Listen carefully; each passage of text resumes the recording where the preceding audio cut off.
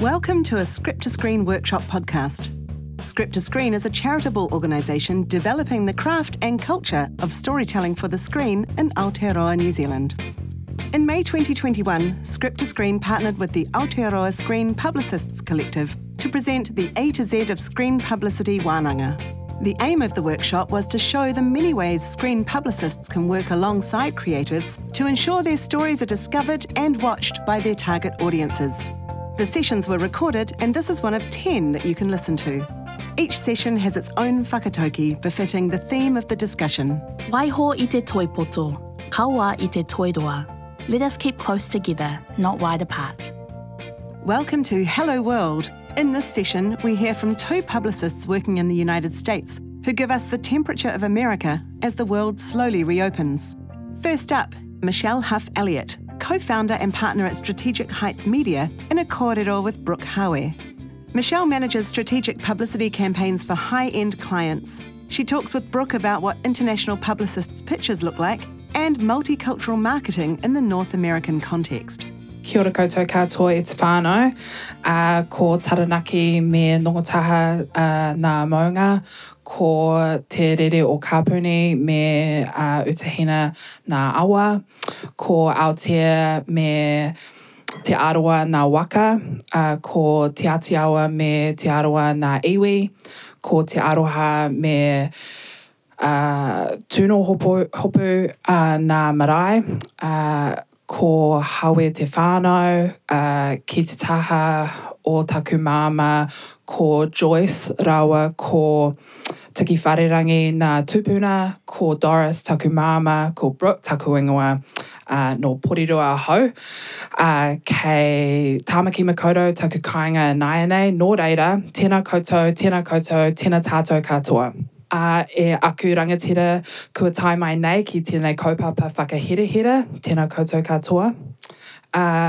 Kia koe Michelle, nau mai haere mai ki tēnei wahi, he mihi nui tēnei ki tō tupuna, ki tō whānau, ki ngā hau e whā hei ārahi, ana e a koe ki tēnei kaupapa. Kia ora everyone.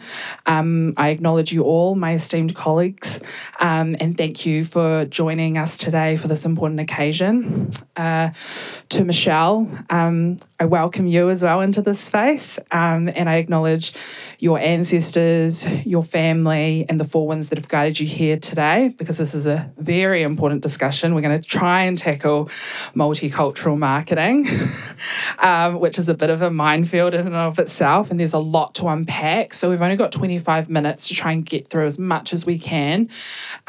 So we will try and get to audience questions, but Michelle has a wealth of knowledge to share, and would love to hear in her words her experience. So just to give you a bit of context around Michelle's background, so I'm sorry, I'm going to read the bio, but I'm going to give her the opportunity to also talk to it, and maybe dive into a bit more detail around where your passion lies within this space and your own experience as a Black publicist in America. So Michelle began working with the big boys right from the start as an international marketing director for Virgin Records. While at Virgin, Michelle worked with icons such as Janet Jackson, Lenny Kravitz, the Neptunes, Tina Turner, and the Rolling Stones. Yeah. Michelle then moved to New York City to become the in-store director of events for Donna Karan. After proving herself as a major force in her field, Michelle decided to go back to her roots and conquer the entertainment industry. In 2002, Michelle decided to take the entrepreneurial path and start her very own company, Huff Events and PR, a full-service event planning and media relations boutique agency specialising in the entertainment, sports and fashion industries. In 2015, Michelle merged her company with Simone Small's PR, and together they launched Strategic Heights Media. Michelle is also the co-founder of the Publicists Forum, a community for publicists of colour, and she currently sits on the board of the Multicultural Media Correspondents Association. Michelle continues to be a mentor to big brothers, big sisters, and participates in community service programs in Baltimore and New York City. So homai te paki for Michelle.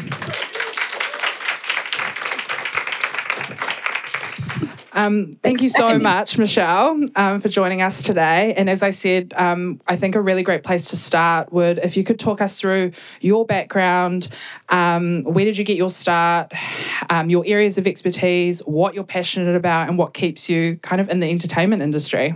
Ooh, that's a loaded question. We all want to know. Good morning, everyone. Thank you so much for having me. Thanks to Brooke, Jackie, all of you there for having me for this amazing occasion. Trust me, I've been where you all are sitting at this very moment. And just to really, I want to just try to make my answers a little short, just try to really get to more in-depth topics about multicultural PR and marketing. But I actually went to school with the thought of being a lawyer. And when I went to college, that's what I wanted to do. And then I ended up meeting someone who was a rapper at the time. And she had a really popular song that was played on TV countdowns, on music countdowns, with one of the members of Wu-Tang Clan at the time. And I was just like, what do you do? Like, you have a song out and you're in college? And so just from traveling with her for performances, I remembered calling my parents and telling them, I want to be in the music industry. I don't want to go to law school anymore. And they thought I was crazy. And I knew I wanted to be behind the scenes. I always enjoyed that rush that you get with helping to market and push someone and letting people know, like, you may not know who they are now, but you're going to know who they are a year from now. So I always enjoyed that journey. And I think, as you all know from sitting where you are, being aspiring filmmakers, publicists, and marketing, et cetera, you really have to be the person that's there creating the buzz and really being creative and passionate about what you want to do. And I knew it was something I was passionate about. Even sitting here, I knew that this was the field for me. Like, I always enjoyed meeting new people. I'm really not afraid of people telling me no. Like, of course, it hurts my feelings, but it doesn't bother me. So I just enjoy this industry so much. So I ended up going to grad school because my parents said, well, since you're not going to go, be a lawyer, you need to just have a backup. And so I went to school, grad school, and got my business degree. I have an MBA in marketing. And from that, I ended up, like I said, going to work at Virgin Records and leading their international department. So I was able to travel the world and do what I love, work with many artists. Like she mentioned before, I still work with artists and still have amazing relationships with them. But that's really what spearheaded my career and interest in entertainment, was someone I met in college. And that just passion and fire for the entertainment industry has traveled throughout my career. She didn't mention, Brooke didn't mention in my bio, but I actually worked with the American Black Film Festival for 11 years, and they're the largest festival for filmmakers of color. So Ryan Coogler, who directed Black Panther, he came from the festival. And I remembered when he first won there and having to media train him because he was scared to do an interview, to look at him now. I mean, it's amazing having these amazing relationships with filmmakers now that I saw from the very beginning. So, I mean, it's still today, to this day, I still have a passion for working with television networks, film studios, as well as different celebrities, musicians, and artists to help people know about their projects and know about their films and TV shows and really be excited about it. So, I mean, I constantly, I don't turn it off now that I work for myself. It's a 24-hour cycle. Like, I have a notebook that's next to my bed that I write ideas. And even today, I had a meeting. We're currently working with Ashanti because next year will be her 20th anniversary of the release of her first album. And just, I constantly think and of creative ideas to promote. And I think that that's what's really a characteristic and trait that you must have, as you all know, that passion and fire to want to always be thinking about where you're going and what you're working on and the project you're working on. So that's really important. And I still have that fire to this day. So my passion's still there, Brooke. I still have it. Amazing. Because we've done a whole day around different parts of publicity and how it's great that you talked about the artists that you work with, especially earlier on in the career, because there was a workshop around the publicist-artist relationship and how nurturing that can make such a drastic difference to a publicity campaign. But I think the kind of things that you've talked about just now shows the range of a publicist's role. and there are a lot of misconceptions around what a publicist does. I think in this room, everyone sort of has a firm understanding of that. But when you go out into to work with marketing teams for studios and stuff, sometimes there is a lack of understanding or education around what a publicist does.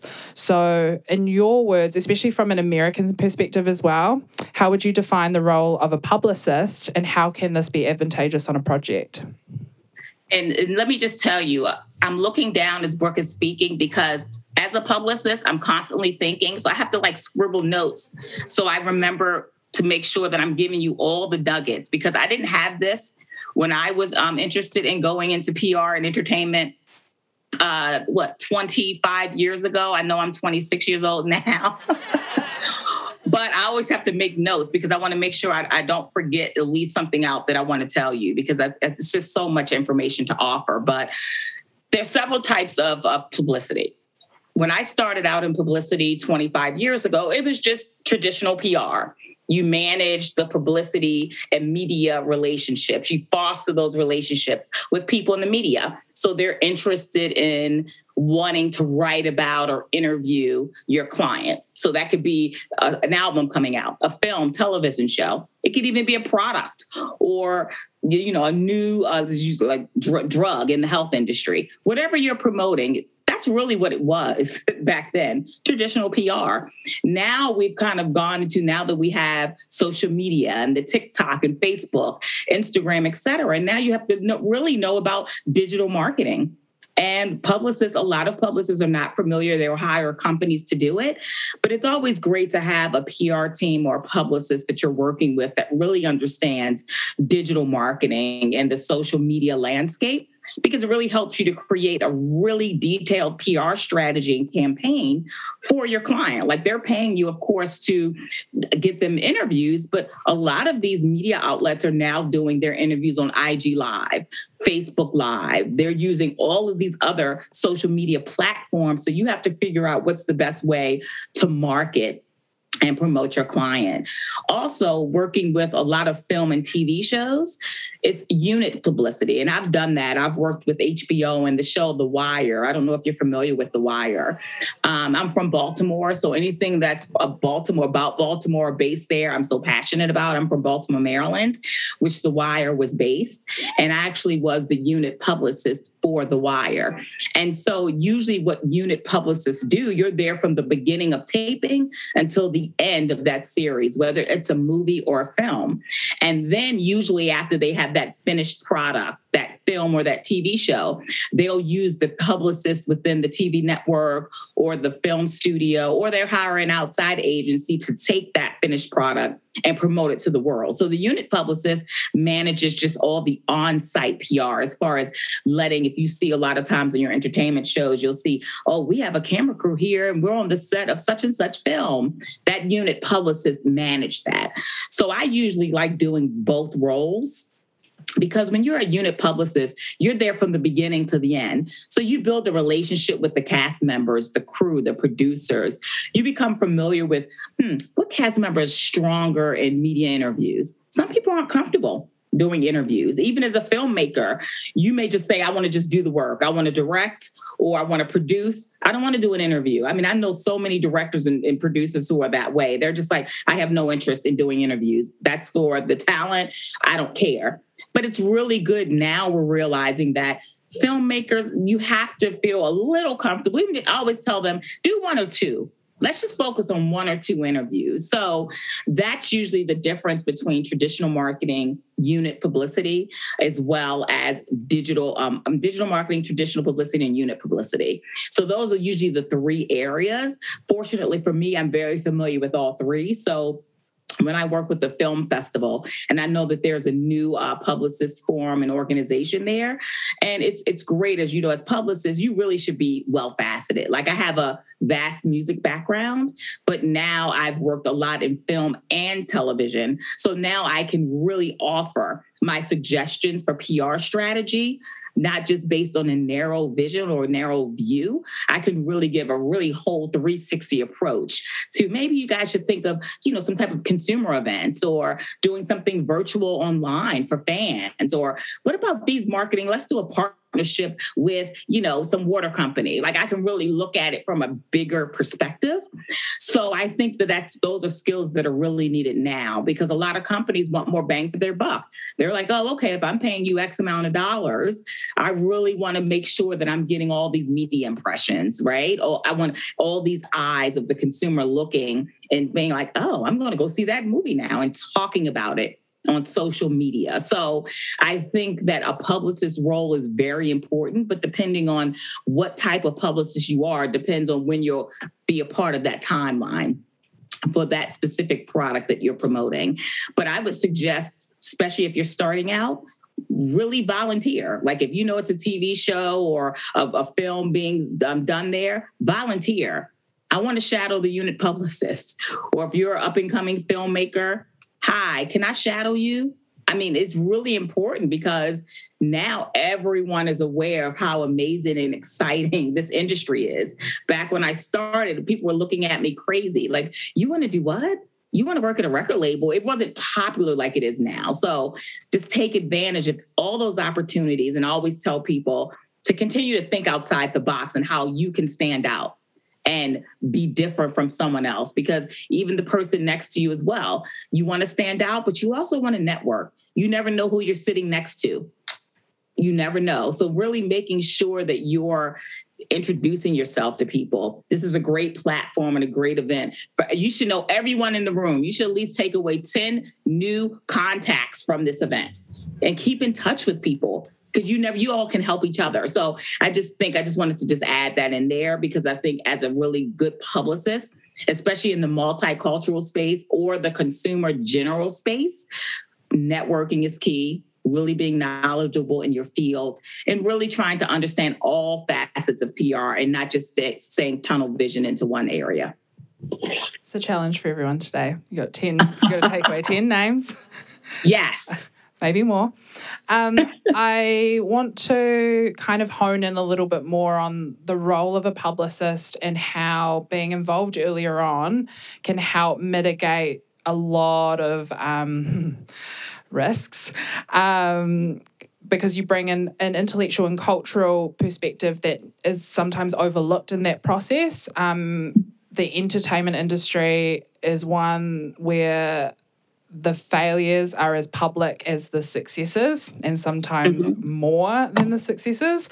There's been stuff that's happened in New Zealand that's come out as well. And I mean, in America, it's been happening for a really long time. And there are times where projects can be overshadowed by something untowards, either by an individual or a production or a studio. It's pretty vast these days on how that can happen, which means that publicists have to pivot within a project. So you're focused on the project itself, but then this thing comes up and that's all anyone's talking about. And so you have to go into crisis mode a little bit.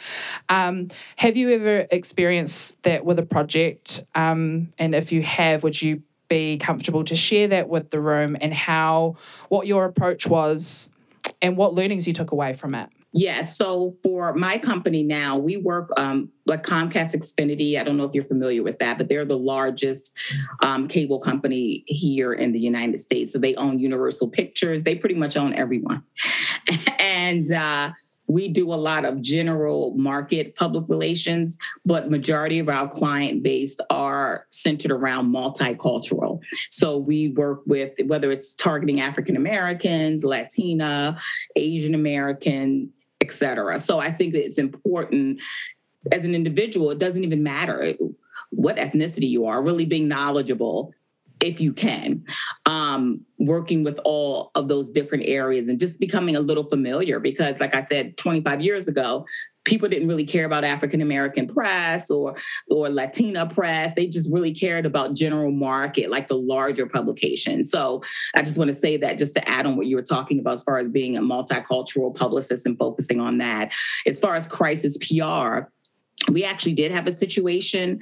And I think with crisis PR, what people do, they tend to be reactionary instead of proactive. So you should always have a plan in place. Like if something goes left, even whatever project you're working on, it doesn't matter, an album release, TV show, film, if something happens, especially now you're seeing all the subject matter tend to be about, Black Lives Matter or a cop shooting someone. Like a lot of the film and TV show topics are really, really, opening up and really embracing those topics. So it's about being prepared, even if nothing happens, but it's about having that crisis PR plan in place.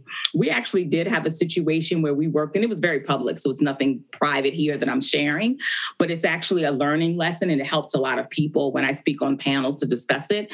But I don't know if you all know Zoe Saldana. She was in Avatar and a couple other films, and she actually decided to take on a role to play Nina Simone. And the film quality, they had filmed it many years prior to, and then a new director came on board and tried to color correct the film and do different things. And Zoe Saldana and her co-lead actually invested in the film. So they were producers of the film as well as starring in it. And once they kind of did a few previews, a lot of media people started saying that the color, why did they have her play Nina Simone? And she's not African-American, she's Latina. Why is she doing the color, how they did the makeup? I mean, it was in the States, it was a huge crisis situation. And so they were really thinking about pulling the film off of just not even releasing it. And then they contacted us about working on it. And we developed developed the strategy for Zoe to show the film to. The first thing you have to do is find out who your friends are, not your foes, not the media people who are talking negative, but the people that we have, and we all have them, that low-hanging fruit of media that we could go to and really have an honest conversation. Like, we want you to be honest. We don't want you to really dog the film, but we just want you to hear Zoe's side as to why she got involved and write a positive piece. So that's always the first step in crisis PR, finding out who your foes are in media. Who your friends are in media, not the people talking negatively about it, but the people that are really going to support and just offer their honest opinion. We don't want them to lie, but we just want them to really just be supportive. So, and really hear, like I said, Zoe's side of things. And so we did a screening in Atlanta with Zoe because, unfortunately, I knew Zoe before this. I was friends with Zoe. So she trusted me because she's friends with me. And she said, only because you're doing it, I feel comfortable that I trust you and I know you're not going to throw me into the lion's den and make it worse. And so we had about 20 media people come and really just speak with her one-on-one. They viewed the film and she just was really saying that I've grown up listening to Nina Simone and she's a huge mentor and role model to me. And I wanted to pay tribute. That's why I sang all the music myself. And I just really wanted to pay tribute and honor her and not do it in a way where it's, negative to her image and to her brand. And so after they spoke with her, we got about 10 or 12 really positive reviews and coverage from that. So that was a really, really, because it was all over the press. Zoe was out of the public eye for like a year because of that. So it was a really, really huge spectacle here. But in crisis PR, that's really the main thing. Be proactive and not reactionary. Have a PR strategy and plan in place for anything that you're going to release, just to be prepared. And then really make sure you find out who your friends in media are. Even if it's 2 people, it doesn't have to be 10. If it's 2 media people that you trust and you know that they're going to really give a good light and spin a good light for your client, then that's what you do. But that's really important as a publicist, thinking quick on your feet. So that sort of brings us back to what was covered yesterday around that artist-publicist relationship and how crucial that can be. I think more in times of crisis than when you're celebrating, pretty much, because that's where that bond really shines through, but also your relationships with media. So I think publicity in general it's relationship building and who you can form those good relationships with to use in these instances. We are getting really short on time, but I'm going to jump ahead because we've kind of covered around multicultural marketing and why it's important through what we've already discussed so far. But navigating the multicultural space can be a minefield. Cultural competency is constantly changing and evolving as We learn what words we're supposed to be using, what's appropriate, what's not. But I want to be specific here and look at it from a deliverables perspective. What do you think the crucial areas are that are often overlooked or not considered? And by that I mean, for example, stills photography. When you're working with people of colour, someone who doesn't know how to shoot people of colour and how that can be important for the outputs on a project. I think it's really important, and I think a lot of companies are learning, like your H&Ms. I'm thinking of all the people that had issues with, you just mentioned, as far as photography, photo stills, photo shoots, as we see with Vogue, magazine covers, clothing that's inappropriate, or sayings we saw with Gucci and H&M.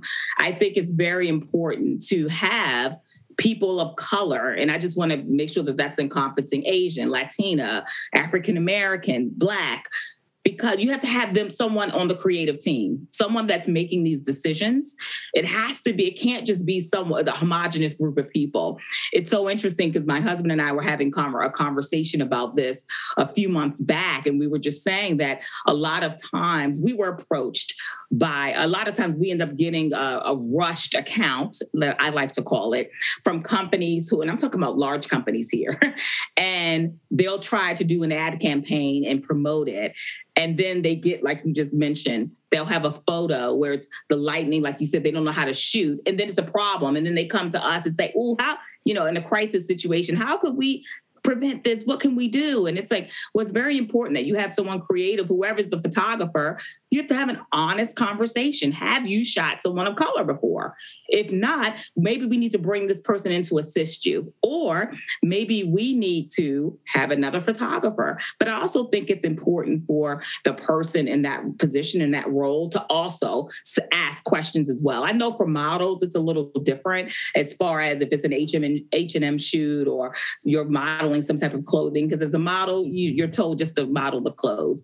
But if you're on a magazine cover, and I think that that's the one thing, we all love Beyonce, but she's very much in control of how she's put out there, her image. She always makes sure that she's a part of the process of hiring the photographer, hiring the stylist, letting them being a part of the creative process as far as the direction of the shoot and what it's going to look like. And I think that that's very, very important for the artist or celebrity or whoever the talent is to be vocal about that. Saying, okay, who's the person shooting me? Are they familiar with shooting, my skin type? Or what about the hair, the glam team? Are they used to my type of hair? Like, you have to ask those questions. I think sometimes that we're afraid.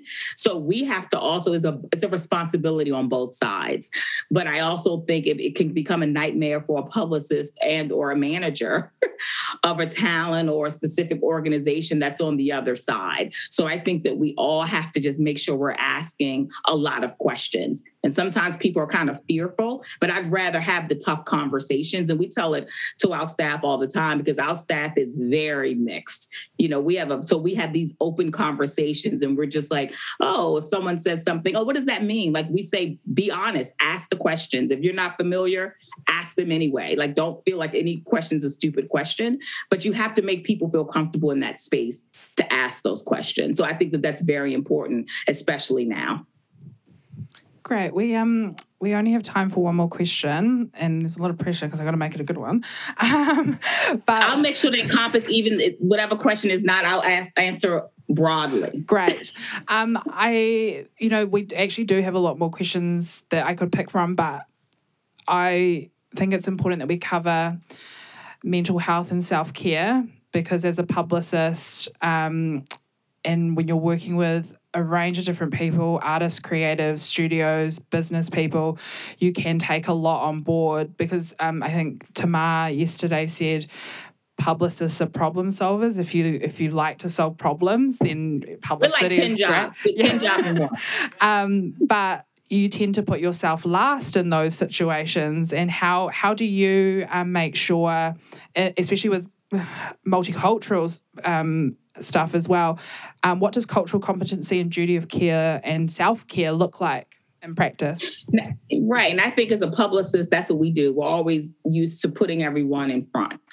And I actually had to learn this lesson, I think about 5 or 6 years ago, because I was so used to promoting the client, promoting them all the time on the carpet. And people, sometimes, I mean, we can't go outside anymore, but I mean, we can go outside, but it's no red carpet events anymore. And so when we used to be on red carpets, photographers are like, take a photo. And I'm like, no, because I'm working, but it's just like, and that's something more minute, but I'm just so used to putting everyone ahead. And people say now, the same thing I was telling with aspiring filmmakers and producers and publicists, you have to promote yourself. You have to feel comfortable promoting yourself, but not at where it's going to cost you your mental stability. Because 6 years ago, like I just mentioned a few seconds ago, I was like, I have to sit down. I used to work till I would be in the office till about 9:30, get in the office at 8 o'clock.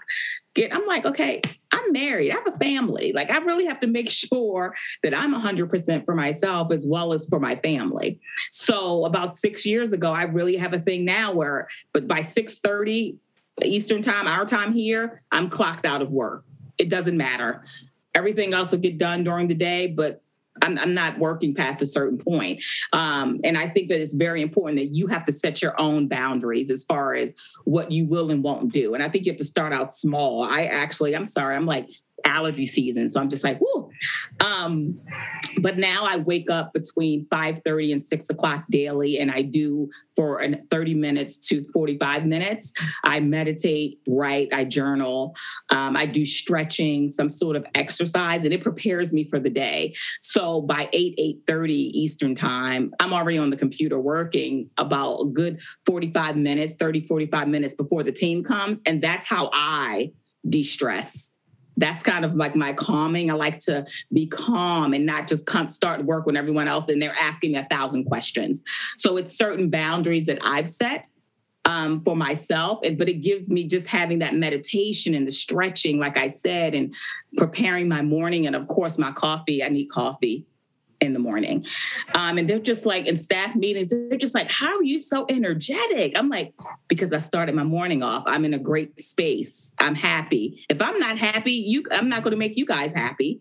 So you just have to really learn that even though something's going on with yourself inside, you're still exuding negative or positive energy in space. So you have to be healthy and well, and sane and stress-free. And of course, you're going to have stressful situations, but it's how you deal with them. I always tell my staff, they get so stressed out. Oh my God, they said they're going to write about this and now they're not. I'm like, okay, let's calm down. Is there a different pitch we can do? Is there someone else we can go to? Like, it's just like, don't waste your energy being upset. Let's put energy into solving the problem and not stressing yourself out. So it's just learning how to deal with it in a different way and saving that energy. It's PR, not ER. You'll hear that a lot. Or on that note, I mean, we could have probably sat here all day talking about this. It's a area that I think a lot of people are passionate about, especially within publicity and the people within this room. We have a very diverse. Brooke, can I ask a question to the audience? Sure. Really quickly, how many publicists, can you raise your hand? How many publicists are in the room? Sorry, we don't have everyone in. But hang in there, publicists. Always think outside the box. Don't think of the traditional, regular, schmegular way. Think outside the box. How many filmmakers are in the room? Raise your hands.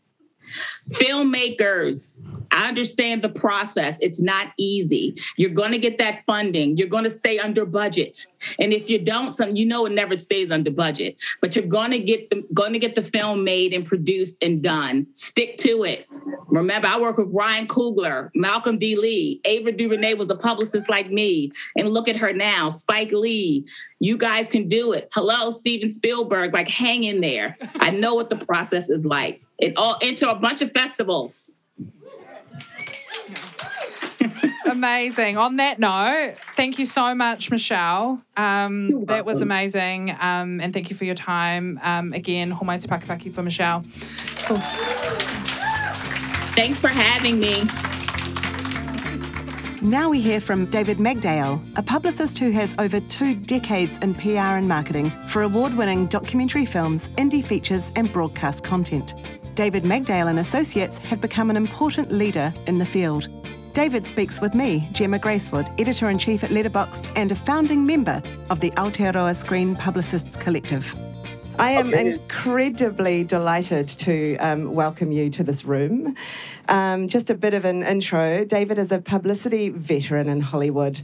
His company, David Magdale and Associates, have become an important leader in the field of documentary films, indie features and broadcast products. David strategizes premieres and Oscar campaigns. One of your films, The Mole Agent, was just an Oscar finalist. So awesome. And also works deeply on making impact with very important social good stories. Recent films include The Mole Agent, Wuhan Wuhan, Hunger Ward, For Sama, which absolutely broke me, Minding the Gap, and even Crazy Rich Asians, and so much more. David is also co-director of the LA Asian Pacific Film Festival and has been for a good couple of decades, and very active in the LA Asian American film community. So happy AAPI Heritage Month to you, and kia ora, and welcome to Aotearoa, New Zealand, for a few minutes. Also, thanks very much to the Embassy of the United States of America for enabling Michelle and David to both give of their time today. And the reason I wanted you here is because I have a lot of publicity companies in the States in my inbox every day, but very few of them have a clear point of view or obvious social conscience. Most of them are just dropping a press release and running. But every time I hear from David Magdale and Associates, I take the time to read and see what it is you're shilling to me. So I wanted to start with asking, why is that important to you, and how does it help your business?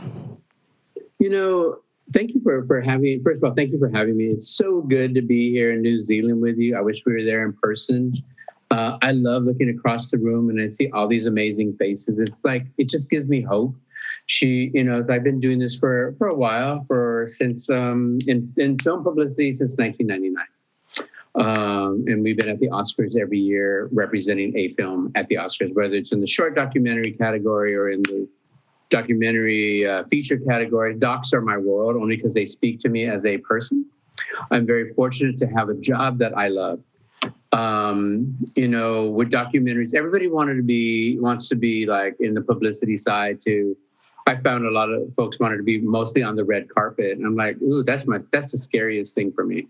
Because, I have documentaries and we always get turned down by the red carpet because I don't have Angelina Jolie. Well, we did have her once and that was kind of fun. But, I'm really fortunate because I've been now doing this, when I actually took the leap and I just closed my eyes, I said, this is what we're going to do. I started in 99 doing film publicity. That was the first Oscar campaign. But in 2001, I had to come to Jesus moment in my life. And I said, this is what we're going to do. Because I wasn't happy doing a lot of other things like doing public affairs work for, campaigns on anti-tobacco, teen pregnancy. Those are all important. But it didn't speak to me. So when I jumped off, it was mostly in the documentary world. And as a community person, because that's my background, that really spoke to me.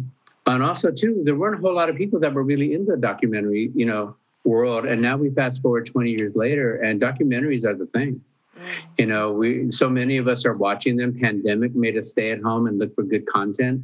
And Lord knows that you look at Netflix, 80% of that stuff is not very good. Oh, I shouldn't say that, right? Anyway, 20% of that stuff is like really good content, right? I mean, you really enjoy things. Nice save. Sorry. But like I said, for me to work in the documentary space is really, really speaks to my heart. I love working with films and filmmakers who have recorded or documented somebody's life in real time, or something that someone went through and came out on the other end, or there was a history of someone who did something that is inspiring. And for me, I'm just hoping that inspiration and that greatness that those people bring to the table will rub off on me, because I just really want to make sure that whatever we get involved in, and I'm so fortunate to have my own business because I can pick and choose what I get to work with, that somehow the films that we take on are going to like influence change or like really like help lift up the world. I mean, we're in such a crazy time. If anything, pandemic taught us was like, what is essential in our lives, right? It's like, what else am I going to waste my time on? What what shopping holes that I go down to. It's like, I didn't realize that I spent all this money on Nike, like buying, like, designing my own tennis shoes. Like, really? That's what you're going to do during pandemic? But that was the way we did. But, when I look at publicity and I look at what we do, and even like for like what Michelle does and what we all try to do, and being people of color in America doing publicity is a big deal. It's a really big deal because we can bring a perspective to a project that a lot of people don't have. And it's not just cookie cutter and everything, but we want to go deep. So oftentimes when I work on documentaries, but also I get to play, like when, let's see, Chow Yun-fat or Jet Li come to the States and got a project, I get called by the studios because we work a lot with the Asian press. And, we get to play in that realm. And that's always kind of fun because then it's like on that side. Our involvement with Crazy Rich Asians was with Warner Brothers. They came to me and they said, look, you're in the community. We want to put together this community outreach team because we needed to feed the first responders, to this film first, right? And there were 10 of us. They were smart enough, and it was Tara. Can I just ask, by first responders, you don't mean emergency services, right? What do you mean? No, I mean people that would like be our first people that are going to say, I want to buy a ticket to go see that movie, right? We knew they're going to be Asian American folks or folks that look like me. And they put together a team of like 10 people who were within the community that were still in entertainment. And they just let us like run wild, run free and said, what do we need to do? And with that, it was so much fun because they showed it to us early. The film didn't come out till August. We got to see it in February. And right away, I thought, oh, shit. Oh, shoot. Everybody's going to love this movie. They're going to come back and they're going to tell their friends to go see this. So we thought, how do we let it out first? So we were able to go through that with a large studio. And Warner Brothers was so cool because they said, whatever you guys want to do, we have the budget to do. And I'm so used to working on like smaller films that are going around from community to community, doing their dog and pony show. Hey, would you come see my movie? But now we had, assets that we could actually go out to and do screenings that we're going to do. So that part was a lot of fun. But I think it's also really important, and here we live, dealing with Hollywood.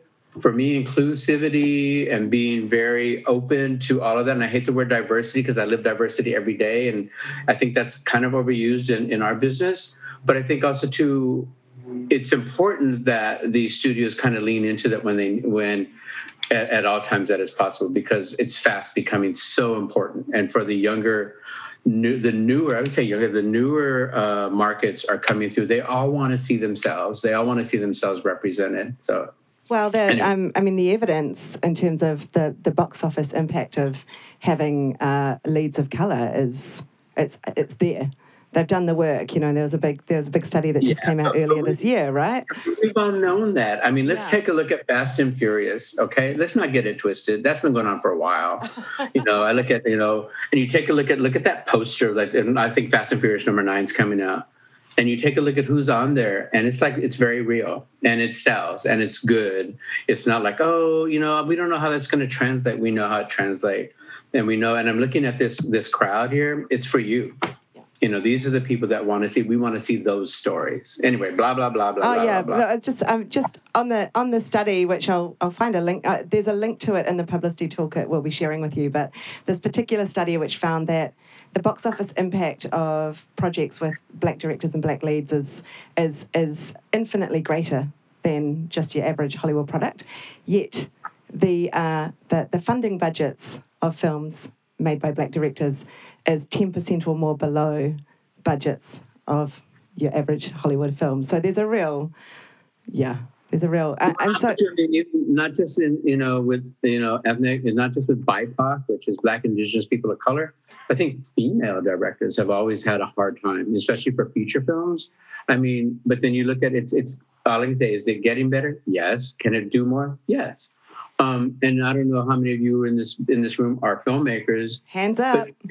And if you are, please make your film. They're looking for you. They're looking for story. Don't sit around thinking like, oh, I don't know what to do. Nobody has time for I don't know what to do anymore. Yeah. Pandemic has taught us that y'all need to get up, write that story because they're looking for that story. Understand that. You have the power. There's nobody that says, there is no like, oh, the man's keeping me down. Oh no, it's you. You got to do it yourself. Anyway, let me shut up. Go ahead. I love it. Because we don't have 3 days, we have to sort of keep quite tight to time. So I'm just thinking about a couple of questions that are infinitely helpful for the people in this room, for our community to learn from you. And in keeping with the whakatauki for this session, which is waiho i te toi poto, kaua i te toi roa. Let us keep close together, not wide apart. So I know that you have come across some of us Kiwis through your work with Sundance, Chelsea and Taika and several others. How would, if somebody from here was coming to your market, either for a film festival or to meet with distributors, how can you help? How can a publicist at that point help? I mean, it really depends on where you are in the process of your film. Is this a film that's done? Let's assume it's made. Yeah. Okay, so it's made. I'm going to give you a specific example because the director is in this room. It is a film called Rurangi, and it's a trans love story, I guess I'm going to say, and Indigenous love story as well. And it is coming to Hulu in June for Pride Month. What do they need to do? If they call you, what could you do for them, and how much would it cost? Well, since it's Hulu, you would charge them everything. No, I'm joking. But seriously, the first question would be, if it's going to Hulu, and this is something that you guys as filmmakers will want to ask right when they come and want to acquire your film, what are you going to do for marketing this film? How are you going to get this out? Is there a film festival plan for this? Is there a way that we're going to do additional screens outside of just, we're just going to put it up on Hulu and hope it lasts? But those are the key questions when you enter in those rooms, that you have to ask those questions. You cannot be afraid to ask those questions. You hold the key to everything because you are the creator of your project, and they want to make you happy. You may not get the right answer. You may not get the answer that you want, but at least you need to ask the question. I'm finding more and more in this industry that if you don't ask, you don't get. You know what I mean? It's like they're not, because then I hear oftentimes later, it's like, well, they didn't ask for that.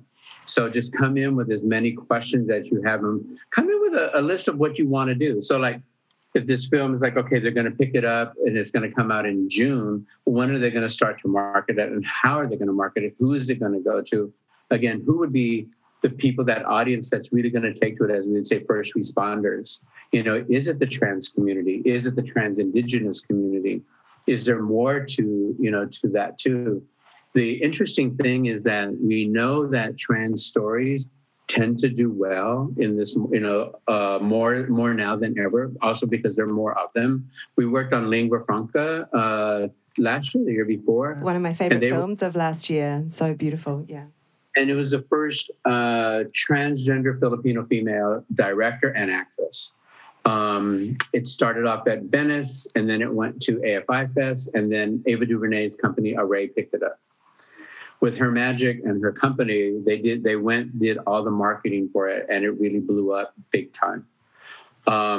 So I think you have the power with this film, and it's going to Hulu. And if it's Pride Month, okay, my question is, what are you doing with this? Are we going to Frameline in San Francisco? Are we going to be in Outfest in August? Oh, wait, hang on. This is Max, who's in the audience with the microphone. He's going to tell you about Frameline. Hey, Max. Hey, David. First thing, I'm cisgender, but Rurangi was written by, created by, stars and co-produced by trans and gender diverse people. In fact, Cole, the writer and co-producer, is going to be speaking later today. So you're not talking to the center of this, but I happen to be here. And Rurangi won the Audience Award at Frameline last year. It's also a series, and Hulu's bought the series with a second, with a first look deal for ongoing stuff. And we're little. We're just really, really, really tiny. We've just totally punched above our league. So we're just trying to figure out. And there's this other weird thing happen, which is a intersection between, I can't say too much because of an NDA, but me and the Rurangi whānau and RuPaul's Drag Race, because it was shot here. And so we're suddenly getting a lot of promotion through RuPaul's Drag Race Down Under. It's actually blowing up just this week. So we're in the storm of kind of publicity with Hulu coming, and yeah, it's a bit overwhelming. And literally, we don't know what to do because we're New Zealanders at the bottom of the world. It's like, what happens next? I mean, because like with RuPaul's New Zealand, was it RuPaul Down Under? Yes. Yeah, so I'm friends with Fenton Bailey, one of the producers on that, and I remember when he was there in New Zealand shooting, filming and all that too. Knowing that you're coming, that the film is coming to Hulu and it's going to be like part of Pride Month, maybe there's a way to lean into those guys, like to World of Wonder, and maybe if there's that synergy that you guys are feeling right now with RuPaul Down Under, maybe there's that synergy that can happen, and maybe there's something together with them. I don't know what that is. If that's a virtual talk back with them on, in Zoom world, where you can, kind of level that up during Pride Month. If that could be, and it's hard for me to speak out of school because I don't know your film. And congratulations on winning the Frameline. Was it the Audience Award or a Jury Prize? It was the Audience Award for Best Feature. Good for you. Yeah. That's great, because then that means the audience has spoken and they've seen it and they were all at home watching stuff. Yeah, it's true. So thanks, David. So that's exciting. And so you specifically work with a lot of international filmmakers whose films are not going to storm the box office, but are going to, as you say, travel from community to community. And as a community person yourself, I'd just love you to talk a bit about how you build community for film, and the idea that we can think of audience as an amorphous mass of people, or we can segment them and drill down into the people who care. I think first and foremost, what we end up doing when we start working on a film, a lot of times they'll call us and it's like, oh, my film got into Sundance, right? And I need a publicist. So film festival like Sundance, you're going to need a publicist to help guide you through, because it's a mess and it's crazy, but it's a lot of fun. What we try to do, I try to get into the head, and our team does, of the filmmaker. Why did you make this film? Who's this audience? And let's just drill down, because as for those of you who are filmmakers, why you made this, or why you're writing it, or why you're filming it, and why you're editing it, like who you really want this to go to. So, let's break it down to brass tacks. Like, who's going to be, in your mind, the audience that you want to reach, and then how do we do that? And it's very collaborative, because I don't know what you're thinking, or our team doesn't, but if we work together with you, we can find that, and we can all make suggestions and bringing that on together. And then on top of that, something else kind of came in the last 3 years, and more so this year because it's stay at home, the use of social media, both paid social media ads as well as organic social media ads. So now we've added in another level or another team that we don't do because we work on press, but bringing these experts in that are doing social media marketing, quote unquote. There's some people that are really, really great at that, who understand what those dynamics are and how to reach those people. For us in award season, social media was key. It was like hitting these people at home in the right place. Well, I was going to ask you that. How do you run an Oscar campaign on Zoom? Especially for a film like The Mole Agent from South America. But it was amazing. I mean, doing things in award season, everyone's like, oh my God, how are we going to do it? We're not going to be in gather. But what happened was, because everybody was at home and everybody was like, able to be on Zoom once we figured it out, right? We were able to bring, like, I worked on a film called Softy from Kenya.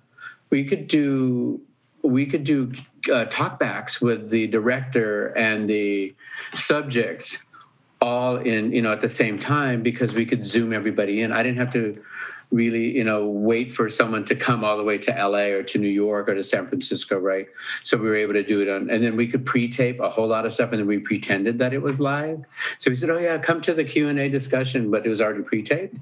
But then it was like something, you made it an event. So we basically made it work to our advantage with that. And in terms of the Oscar side of things, if we're looking at that, it leveled the playing field even more, because people were home watching it. And for those films, like say The Mole Agent didn't have a huge budget, let's say like, some of the bigger ones that were run by Netflix, because they have larger budgets, so they can't bring everybody over. So we were able to, like Mank, right? Yeah. So, we were able to utilize the same tools that they were all using. and really bring in the audience. And the best thing that happened was people who came in and watched what was going on and watched the Q&As, or if we did a watch party with the film, and if we left the live chat open while they were watching, it was amazing because the interaction that we're having, the people that were in there are the ones that really wanted to be in there. We had a film called Mr. Soul, which is that poster back there. And it's like a documentary about a man in 1968 to 1973, a black man who was openly gay, had his own television show on PBS, and he was bringing Black love, Black life, Black culture to across America. So he introduced music groups like music acts like Ashford and Simpson, Donny Hathaway, Roberta Flack, Stevie Wonder, people like that. And it became this joyous celebration. Whenever we did watch parties, folks came in, and just the chat room as they were watching was incredible. And it was just, so I would say all that to say we utilized whatever was available to us during pandemic, and Zoom was really, really, really great to have. And in fact, with that particular movie, we opened up our own platform on virtual cinema through this other platform called Eventive, and we called our platform Open Your Eyes and Think MF. And we just came up with films that weren't necessarily going to be in theaters. And we were able to put it out there, and we did pretty well with that title, just to bring things at home, because everybody was at home looking for content. And that film in particular, because of Black Lives Matter and the George Floyd killing, really spoke to a lot of people who needed to hear from Ellis Hazlip, who put everything on the line, 68 to 73, to speak to the communities like, this is what we need to do. I mean, I'm going to say this, like, for all of you that's in here, the whole world is in this whole change that's going on. There's a change of power. There's a shift of everything right now. And I'm older than you, so I've had my revolution. You know, that was something we ought to stand up for. But this is yours, and you guys as artists, even you people as publicists or writers, this is your time. You can shape whatever you want to do, what your future is going to look like, no matter where you live. Because people are listening. They want to know what you guys are thinking about and where we're going to go. Anyway. I just want to ask a couple more questions very specifically to that, which is, in this time, are you seeing any changes in Hollywood in terms of the topic of cultural appropriation?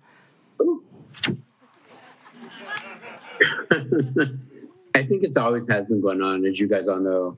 What's been happening is a lot of people have been called on the carpet, which has been great, which is meaning a lot of studios and creators are looking at, what am I doing? You know, we take we've been brought on a couple times, 3 times, at least in the last 4 years, to look at projects that might be culturally misappropriated, read through the scripts, and talk with the creators around that. So, and we're not the only ones. There are other groups that are been pulled in from studios and places like that.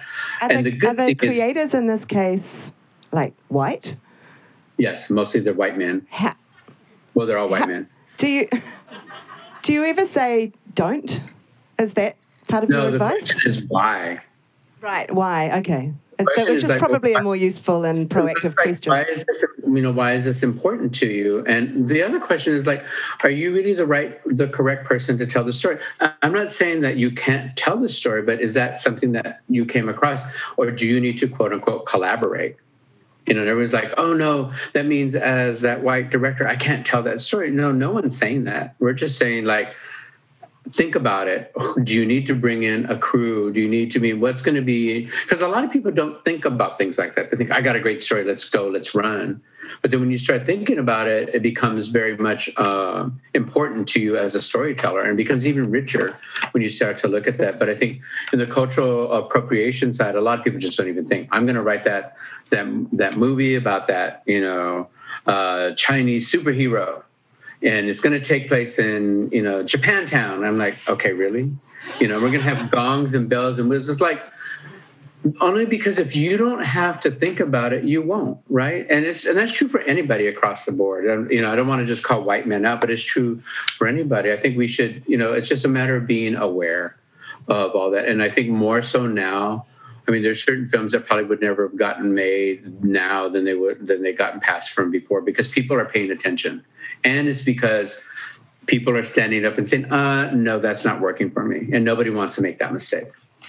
On that note, my final question for you as someone who works deeply in your community and your industry to uplift people who might not otherwise have opportunities. A lot of the ways in which you get work experience in our industry is born of privilege, the privilege of time and money to be able to intern on things without having to go and, wait tables or whatever. And so, and recruitment is its own dirty, dark art. So I'm just wondering how you cut through to find people for David McDale and Associates to elevate into the industry, and what advice you might have for any company owners in this room. What's really key is the word mentoring. It's so key, like to mentor people and get other people to mentor you. We see that happening a whole lot more, than before. And for me personally, on my side, I'm always looking for younger people to mentor, to get people excited, because I don't want to be the only gay Asian guy that's in film publicity, right? And especially in the documentary world. I mean, I find sometimes I'm the minority because it's mostly white women that are in this world. And it's okay, why can't we turn on some of the, other people, men and women of color too, that can be in there, because there's a different perspective that you bring to the table, and it's there. But I think also if we take it even outside of what I do, and I'm finding a lot more filmmakers are doing that mentorship. And I will use Ava DuVernay and Array as a very good example of what she does. If you take a look, and if you guys don't know, look at Array now, look at whatever Ava DuVernay is doing. She's bringing, Queen Sugar is a TV show that's here on the Oprah Winfrey Network. And what she did, and it's very set out to, she brought on producers and directors and writers of women, people of color, mostly and women who never worked in TV before. That was season 1. Season 2, she couldn't go back to that well because then all those people were working. And if you see how that kind of continues to spread out, but she never wore that on her sleeve. She just did it because it's what you do. Because the one thing that we've all discussed before, it's not like telling everybody what you do, but it's leading by example. And if it becomes part of your example, then this is what you do. So it's not a surprise. It's oh, look, we have, 2 indigenous people that are going to make a movie. Well, yeah, but it should be. It's not why is that? But we should celebrate that. But at the same time, at some point, it just needs to be part of it. But the only way that's going to be is we continue to keep funneling, that in, just and having make it normal. Yeah, whatever that is. Whatever normal is. David, we're incredibly grateful for your time. The A to Z of Publicity Workshop podcasts are proudly supported by New Zealand On Air's Industry Development Fund, the US Embassy, and Images and Sound. Music for the podcast was provided by Poddington Bear, whakatoki by Lalena Fe'onati, and voiceover by Gemma Gracewood. Kia ora.